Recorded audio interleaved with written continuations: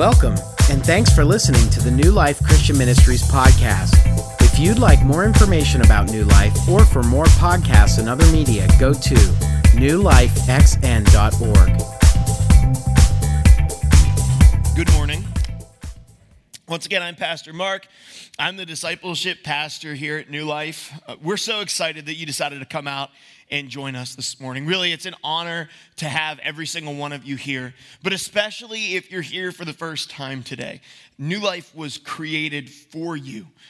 About 16 years ago now, Pastor Chris and Nancy, our lead pastor and his wife, were looking at where to start a church and what type of church it would be. And they decided to start a church here in Saxonburg for people who either have never been to church or maybe they had been to church at one time but just didn't really like the church that much. Now, it may be odd that a church like that isn't a place like Saxonburg, but as Pastor Chris and Nancy listened to the Holy Spirit, this is where they ended up. And for the past 16 years, they've been seeking to be faithful to the call on their heart from God to create a church that unchurched people would love to come to right here in Saxonburg. So we are so excited that you are here if you're here for the first time with us. We're in a series right now called All In. This is part 5 of a 7-part series. And during this series, we've been talking about the things that drive spiritual growth or our walk with Jesus. And we've been talking about these 7 key principles. Now, these 7 principles are probably not the only things that drive our walk with Jesus, but we think they're central to following Jesus and growing in our faith. But they're also the core values of our church. So if you go out these back doors here out of the worship center today and you look on the wall in between the 2 bathrooms, you can see all 7 of the core values there. Today, we're going to be talking about the fact that we love each other, but each of our core values is not a value alone. It also has an action point tied to it. Something that's really come out of Pastor Chris's heart for the past 16 years here at New Life is that our faith is not just head knowledge, but that it's also heart knowledge. In other words, our faith is just not information, but it's information through application. He always says information minus application is information, but information plus application leads to transformation. And so here at New Life, we're always seeking not just to learn things, but how can we actually practically put those things into action in our everyday life, which is why all of our values have action points. And really, to move into those things, we have to go all in. And each week in this series, we've been doing the same thing. I read the action point, or the pastor reads the action point, and together we read, I read the core value. Together we read the action point. My bad. Okay, so let's do that together. They're going to be up there on the screen. I'll read the core value. We'll read the action point together. The first one, we follow Jesus. Take your next step. We care for lost people. Bring someone. We trust the Bible. Read it daily. We engage in worship. Experience God's wonder. We love each other. Find your group. We live in the Spirit. Receive His direction and power. We give generously. Invest your life. We love each other. We love each other. The core value that we're talking about this morning is we love each other. Now, you might be familiar with that. Maybe you have grown up in the church a little bit, or maybe you've been coming to church for some time, and you think that we love each other is kind of a no-brainer. That should be the core value of every church, right? That should be the outpouring of it. After all, the Bible does say that God is love. And so if God is love, and we're supposed to be following and becoming more like Jesus in our walks with Jesus, then surely we would have a core value that says that we love each other. So naturally, if you ask somebody from anywhere, maybe who doesn't go to church, maybe does go to church, what the church is all about, what's the first thing that comes to their mind? It's always love, right? The church is a place of love. No, that's not the case. In fact, if you ask the vast majority of Americans, our culture, what they think about the church is a place of hypocrites. Hypocrisy is always the first thing that comes to the normal American mind when they think about church. Church is not a place of love. Church is a place full of hypocrites. Now, that is something to do with a little bit about how our culture has portrayed the church. It has portrayed followers of Jesus. But more than how our culture has portrayed it, it has to do with the way that we have done church. See, the church was intended to be the most loving place on the planet. It's how it originated. Love was that's how they were supposed to identify themselves as the early church. The church was supposed to be identified by their love for one another and their love for those around them. But oftentimes the church can be the exact opposite of that. A place that was intended to be full of love can suddenly become a place of backstabbing, betrayal, hypocrisy. It doesn't really feel much like a place like love at all. I don't know if you've ever experienced that before in a church. I know that I have. I've experienced some of that betrayal, and some of it was at my own hand. It wasn't always other people betraying me, but some of it was me not loving the other people. Some of it was me betraying and backstabbing others in my younger years. So I understand that the church is not always a place of love. You see, instead of coming to know Jesus and then growing up to become like him, we have settled for a Savior and never embraced Jesus as Lord. Instead of coming to know Jesus and then growing up to become like him, we have settled for a Savior and never embraced Jesus as our Lord. Here at New Life, we oftentimes talk about Jesus as both Savior and Lord. Savior meaning he saves us from sin and death. That's why I get to go to heaven one day. Lord meaning he is my owner. Meaning he directs my steps and my life every day here on earth. He is my Savior and my Lord. And oftentimes the thing that we've done in the church is we've settled for a Savior but never embraced Jesus as our Lord. And when people come in and look at that, it doesn't look like love. What it looks like is hypocrisy. What originated as the most loving place on earth can become a den of judgmental hypocrites if we lose sight of what's most important. The church can lose its meaning when we lose sight of what is most important, which is why we have these core values to begin with, which is why we drive towards these core values. Now, I'm not trying to judge anybody here, okay? I believe that New Life is an incredibly loving church. In fact, a couple of months ago, we sat down to sort of boil down who New Life was as a church. We wanted to get values that weren't just things that we thought could be true, weren't just pie in the sky somewhere. We wanted to boil it down to the things that we thought if you came here, this is what you would experience. So if you just came here for a little while, that these are the core things that you would experience about who we are as a church. And as we examined that, we began to examine what people said about the first time that they attended here.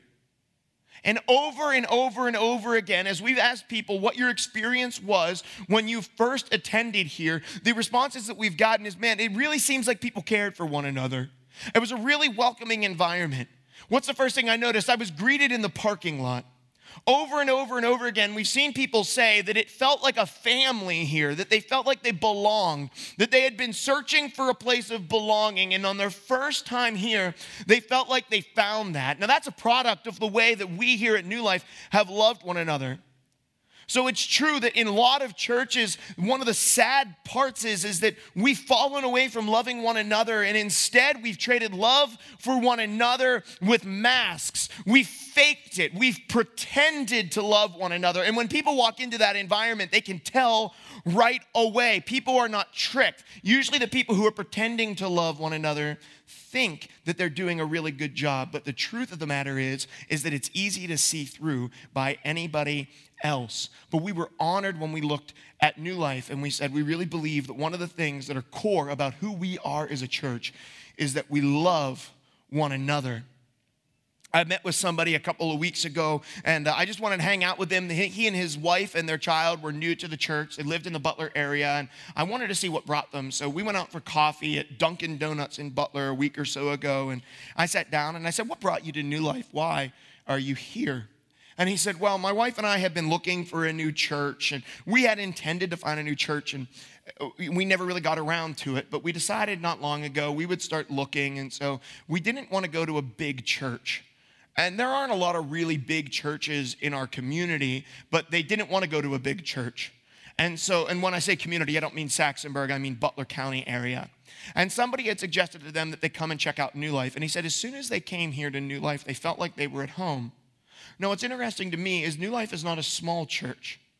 A lot of people say that they really like the fact that we kind of, what I would translate it as is that we have a lot of kind of the luxuries of a large church, but we still feel like a small church. Some of that is because there's 4 services here and we don't have a massive stadium seat sanctuary. But what's interesting to me is if you compare the size of New Life to the size of Saxonburg, the town that we minister in, we're one of the largest churches in the nation. Forget Saxonburg. If we don't even think about Saxonburg and just look at the attendance here on average at New Life, we're in the top 10% of largest churches in the U.S. New Life is not a small church. But because of the way that you have loved one another, it has immediately felt like home for many people. They haven't felt like a number. They haven't felt lost in a crowd. They felt like they have walked into a family because of the way we have loved one another. Which brings me to our take-home point today. Our take-home point is the one point that I want us to take home and live out in the coming week. And it's this. Followers of Jesus speak the truth and live in love. Followers of Jesus speak the truth and live in love. Now, it would be great if loving one another was one of our core values, and we live that out. But it's not just our core value because we think that we love each other here. It's our core value also because the Bible commands us. It's not just a hope for our church. It's the Bible commands us that we should love one another. And we see that really clearly in one of my favorite passages in all of the Bible. It's written by the Apostle Paul in the book of Romans. So the Apostle Paul is writing a letter to the Roman church, and it starts off here in verse 9, chapter 12, verse 9. It says this, love must be sincere, hate what is evil, cling to what is good. Be devoted to one another in love. Honor one another above yourselves. Never be lacking in zeal, but keep your spiritual fervor, serving the Lord. Be joyful in hope, patient in affliction, faithful in prayer. Share with the Lord's people who are in need. Practice hospitality. Man, we can just look at this, right? Love must be sincere, hate what is evil, cling to what is good, be devoted to one another in love, honor one another above yourselves. Just those first couple of sentences can be something that we could probably focus practically our lives on for the next several years and still only be scratching the surface of what that means for our day-to-day life. There's so much practical implementation here. And what I love about the Apostle Paul is you can kind of tell when he's getting excited in his writings, right? Like he writes these letters and sometimes he's like a little mean. He's like a little mean to people. It's like, wow, that would be really hard to take. Sometimes you're reading and then other times you're kind of like getting into his letter. And I love that because when I preach, sometimes I get excited. Usually when I get up here, if you didn't notice, the tone of my voice dropped partway through because I realized I had been yelling for like the first 5 minutes that I was up here and I don't want to just yell, but I get excited. And when I feel the Holy Spirit moving, I start getting excited and I start yelling. And in like manner, when I read Paul's letters, sometimes you can just tell, man, this is like what he was getting to, right? Like he had like built up the first 11 chapters of Romans. He was like getting to this. This is what I want to tell you. And he starts like rifling off all of these things, right? And you're like, oh my gosh, like it's overload. How can I even do all of these things? This is blasting past you. And that's what I love about Paul's letters, or one of the many things that I love about Paul's letters, is you can kind of tell when he's feeling the Holy Spirit, he starts to get excited. And I just imagine his writing is like being scribbled down, or the person who's writing for him is just trying to get through as he's just passionately conveying this stuff. But he's trying to get to this point that we should love each other. Love must be sincere. Love must be sincere. When love is not sincere, love is not real at all. And let me tell you, people can tell when love is not sincere. When people are pretending to love one another. Have you ever walked into a home or maybe a store And all of a sudden, like you felt like you walked in the middle of an argument or like the tail end, like you're interrupting some sort of dispute that was going on, right? Like you like walking up to the cash register and they're real grumpy face and they're like, hi, how are you? Come here, let me check you out at Target. And you're like, I feel like you were almost in a fist fight with the other person just like a second ago, right? And they're like acting like they care about one another and stuff, but you're kind of like, I don't know. It feels like you don't really like each other. You're pretending that you love each other, but maybe you're not. You've ever had that experience? Maybe not. Maybe I'm like the only one who has had that. Maybe I made it up in my head. Okay, no, there's like one person. We have had that experience together. That's great.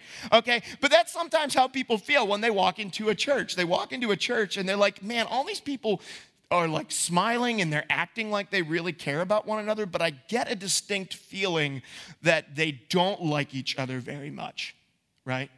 Because love must be sincere. If love is not sincere, it is not love at all. And then from there, he says that we need to be devoted to one another in love. We must be devoted to one another in love. Now, devoted is a very key phrase here, a very key phrase, because devotion requires sacrifice. Devotion requires sacrifice. To be devoted to one thing means there are other things in life that we are saying we will not be devoted to. And as Americans, we become devoted to some very strange things and we jump from one devotion to the next very easily, right? So for example, we're either devoted to Apple products or Android products, so devoted. We become devoted to sports teams. We become devoted to our cell phone carriers, right? Until we feel like they really mess with us, and then we become devoted to AT&T, and then we hate them, we go to Sprint, and then we realize that their service was horrible to begin with, so we go back to Verizon, who we didn't want to be devoted to in the first place. If you're a Verizon employee here, I'm very sorry. Your company is very frustrating to me. So, you run from place to place. And as Americans, we quickly change how we're devoted. Another way to say devoted would be to say that we're all in. We're all in. When Paul says that we need to be devoted to one another in love, it's not some haphazard kind of love for one another. We must be all in to loving one another. How do we even do that? How do we begin to love one another? He says you must put others before yourself. If we're going to love one another, we cannot be selfish. We have to learn to be selfless. When people walk into a church and notice that people are selfish, they know that there is no love present there. When they come to a church and they notice that people are selfish, they know that there is no love present there. But Paul did not just stop with talking about this, because he's actually directing us to something even more important. He didn't just pull this out of the top of his head. No, he's talking about something that Jesus told his disciples. On the night that Jesus was betrayed, he gathered together his closest friends. They had the Lord's Supper together, but towards the closing of that, he said this to them about loving one another. He said this in John chapter 13, verses 34 to 35. A new command I give to you, love one another as I have loved you. So you must love one another. By this, everyone will know that you are my disciples if you love one another. By this, everyone will know that you are my disciples if you love one another. Everyone will know you are my disciples if you love one another. Notice that in no place here does Paul say, or Jesus say, that people will know that you are followers of Jesus by the way you love people outside of the church. No, we are defined and the church is judged on whether or not the people there are followers of Jesus, not by the way they love the people outside the church, but by the way they love one another. If we want to be known as a church that follows Jesus wholeheartedly, the only thing that we have to do is love one another. And by loving one another, we have to put others before ourselves, a self-sacrificing love that Jesus perfected and displayed upon the cross for everyone who would follow him. That we have to put others above ourselves, and our church will be known or not known as followers of Jesus by the way we love one another. On the flip side of that, it is easy to love the people who love you back. which is why Paul continues in the book of Romans, picking up in verse 14, saying this: bless those who persecute you, bless and do not curse. Rejoice with those who rejoice, mourn with those who mourn, live in harmony with one another.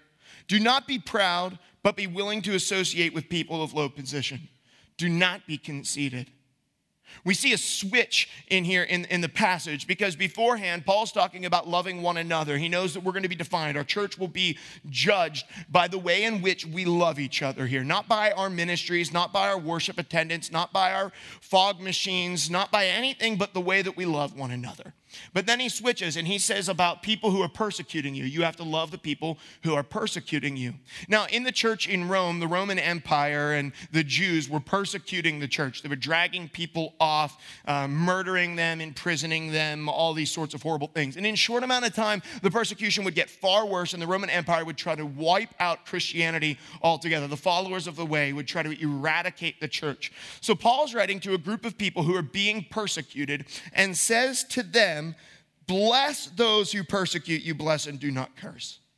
Bless those who persecute you, bless and do not curse. These are hard instructions. A blessing was not like a simple prayer, like, I bless you, and you pat the Roman officer on the head, right? That wasn't what it was about. Blessing was a lot more than that. To receive a blessing from your father meant that you inherited the majority of what he owned. Blessings were sought after. Blessings in the Old Testament were incredibly important. It was not just wishing somebody well. It was a lot more than that to the people of that time. To bless somebody was huge. It was to sacrifice yourself up on their behalf. It was to give yourself over to them. Paul's saying to bless those who persecute you. The same people that are dragging you to prison and murdering your children and killing your friends, I don't want you to curse them. What I want you to do is pray for them and offer them a blessing. I want you to bless them. Mourn with those who mourn. Rejoice with those who rejoice. Take time to be friends and love your enemies. Now, it's easy to love those who love us. It's much harder to put into practice actually loving our enemies. I love movies. Well, that's not true. I love specific movies. There are some movies that I love, some movies I really don't like. But there's a couple of movies that I like that give the image of sacrificial love. You see, some of the best movies you're ever going to watch depict this sacrificial love and this redemption, because it's this story throughout all of creation, and we all long for it. So we resonate with it when we see it in different things. So one of my favorite movies of all time is Lord of the Rings. And now this is used in like countless sermons, but there's this part in Lord of the Rings. And if you haven't seen that, that is like 190% your fault. But there's a point in which Gandalf is standing on this rock bridge against this Balrog. And the Balrog is this beast of shadow and flames. And he has this flaming whip and this fire sword. And he's attacking Gandalf. And Gandalf cracks the stone bridge in the kingdom of Moria. Moria? Yeah. Nope. Did I get it wrong? I better not have, because I love Lord of the Rings. And as the Balrog takes another step, he falls, the bridge collapses, and he falls into shadow. And as Gandalf turns his back, the whip of the Balrog comes up and lashes across Gandalf's ankle and pulls him to his demise. He sacrificed himself on behalf of his friends. Now, in the next movie, The Two Towers, you see Gandalf come back as he was no longer Gandalf the Grey. He comes back as Gandalf the White, and there's this reincarnation. Another story of redemptive love for those who love us, protecting and defending our friends, this self-sacrificing love, is from a new phenomenon called Stranger Things. Now, if you have not watched Stranger Things Season 1, I am going to ruin it for you, but I also feel like that's your fault. It's a phenomenon in culture. It's been out for a whole year. If you do not want it ruined for you, you have permission to close your ears. I will not ruin Season 2. It is really good, and you should definitely watch it. And so in Season 1 of Stranger Things, we have this character named Eleven, and she's this small girl that's been tortured in this scientific lab in the 1980s in a place called Hawkins, Indiana. And she escapes this area, but as she escapes, so does this great evil that they call the Demogorgon, which the Demogorgon is this character, this monster from this Dungeons and Dragons game that the other kids in the show are playing. And this kid named Mike and Dustin and Lucas and Will are all going to become friends with 11. And at the end of season 1, they're face to face with the full-grown Demogorgon, and it looks like it's going to be hopeless. Like surely they're going to die. Nothing is going to be able to save them. And 11 comes forward with her superpowers and blows the Demogorgon apart. But in that time, she also sends herself to the upside down, which is this other dimension that this creature came from. You see this self-sacrificing love from 11 on behalf of her friends. And we see these stories and we resonate with them because we understand them. And we're like, oh man, yeah, I can see self-sacrificing love for those who love me. But Paul continues in verse 17 to insist that this love isn't just for our friends, but that it is also for our enemies. In verse 17, it says, do not repay anyone evil for evil, but be careful to do what is right in the eyes of everyone. If it is possible, as far as it depends on you, live at peace with everyone. Pause.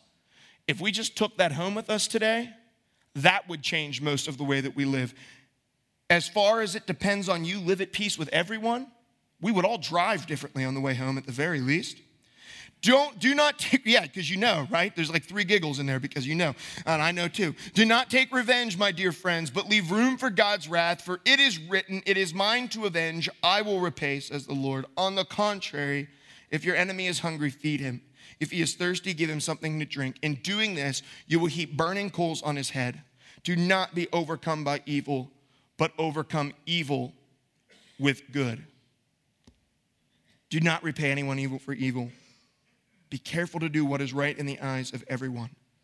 Do not take revenge. I can't imagine being the church in Rome, a place where my friends, my children, my family, maybe myself, we've been beaten, tortured, pursued. Every day I live in fear from the government that I live under, that today might be the day that me, or worse, my family, suffers for what we believe. As people are being martyred, they're reading these words, bless and do not curse. If your enemy is thirsty, give him a drink. Do not seek revenge. This is the opposite of how we're biologically made. It goes against everything that we've learned. From the time we were little kids, we were taught to fight back, to stick up for ourselves. But as we see here, Paul is commanding them not to stick up for themselves, not to return evil for evil, because he knows that a world where evil is returned with evil is a world that only ever gets broken worse. Evil for evil is a downward cycle that never recovers. Only when evil is overcome with good can we begin putting the world back together as followers of Jesus. Guys, we're biologically disposed to not do this. Whenever you feel threatened, adrenaline is released into your bloodstream. When that adrenaline is released into your bloodstream, your brain actually starves itself. It quits pumping blood to the sections of your brain that make wise decisions, and it pumps the blood to areas that are needed to either fight or flee. For me, that's my fists and my feet. Okay, so whenever I feel threatened, adrenaline's released, I'm forced to either fight or flee. It doesn't come naturally to me to bless those who curse me. It doesn't come naturally to me to meet the needs of my enemies. It doesn't come naturally to me to return evil with good, and it doesn't come naturally to you either. You're biologically disposed to return evil with evil. But Jesus says, rely on the power of the Holy Spirit and return evil with good, which is our take-home point, or our commitment today. Our commitment, the one thing we want to commit to do this week is I will do good to those who do evil to me this week. I will do good to those who do evil to me this week. We will need the power of the Holy Spirit filling us up this week for that to happen. And there's no way for it to happen without the Holy Spirit filling us up. This isn't a matter of willpower. Willpower doesn't overcome our biology all the time. Willpower doesn't overcome our culture all the time. You can try to do it with willpower, but what you will need to bless those who curse you, to bless those who persecute you, to meet the needs of your enemies, to return evil with good, is you will need the power of the Holy Spirit in your life this week. You will need to be filled with Jesus and his Holy Spirit this week. Now, one of the questions is, right, Mark, are you asking me to be a doormat to just fall over? No, not at all. In fact, our take-home point was that we speak the truth and we live in love. And those of us who've lived for any length of time know that love without truth isn't love at all. In fact, Pastor Chris always says that if love is on this hand and truth is on this hand, Jesus held them together perfectly. He held them together perfectly, mirrored them together perfectly. And our job as followers of Jesus is to get as close to that as we can. It's not to err on one side or the other, but to draw truth and love together. Truth and love is a tension that Jesus held perfectly, and he calls us to hold faithfully. Truth and love is a tension that Jesus held perfectly, and he calls us to hold faithfully. We have to have the truth. I call it spitting conviction and living in grace. What we call it here is living in truth and love. We have to be willing to speak the truth, because the truth without love is not love at all. In fact, when we have just the truth, we become a law keeper, an arbiter of the law, upholding what we believe is right and what is wrong. But let me tell you what the truth does in the right context. When we speak the truth, we call others to righteousness and point them to their need for a Savior. When we speak the truth, we draw others to righteousness and point them to their need for a Savior. But it doesn't end there. No, in fact, this whole passage in Romans is driving us to love one another, but also to love our enemies. So it doesn't end with truth. It is also all about how we love one another. When we love others, the gospel becomes real to them, and they are embraced by the grace of Jesus. When we love others, the gospel becomes real to them, and they can be embraced by the grace of Jesus. With all truth, we become a law keeper. With all love, we become a blind guide. And I don't know about you, but when I look in the world around me, I see that the world is not in need of another rules keeper, nor is it in need of another crappy guide leading the blind themselves. It doesn't need either of those things. What the world around us needs so desperately is followers of Jesus who do not err on one side or the other, but to faithfully seek to live out both truth and love in tandem together, holding the tension faithfully, which Jesus held perfectly. The world needs followers of Jesus who speak the truth and who live in love. And so my call for you today, as we go out from this place to live out this commitment to love our enemies. I know if we go out of this place today and we truly love one another, we'll be living into our core value here at New Life. And if we go out of this place and we love our enemies, blessing those who curse us, we'll be living out what God commanded us through his word. Let's pray together.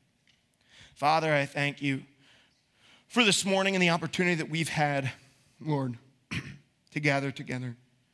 I pray that this week we can go out living in truth and in love. I pray these things in your name. Amen.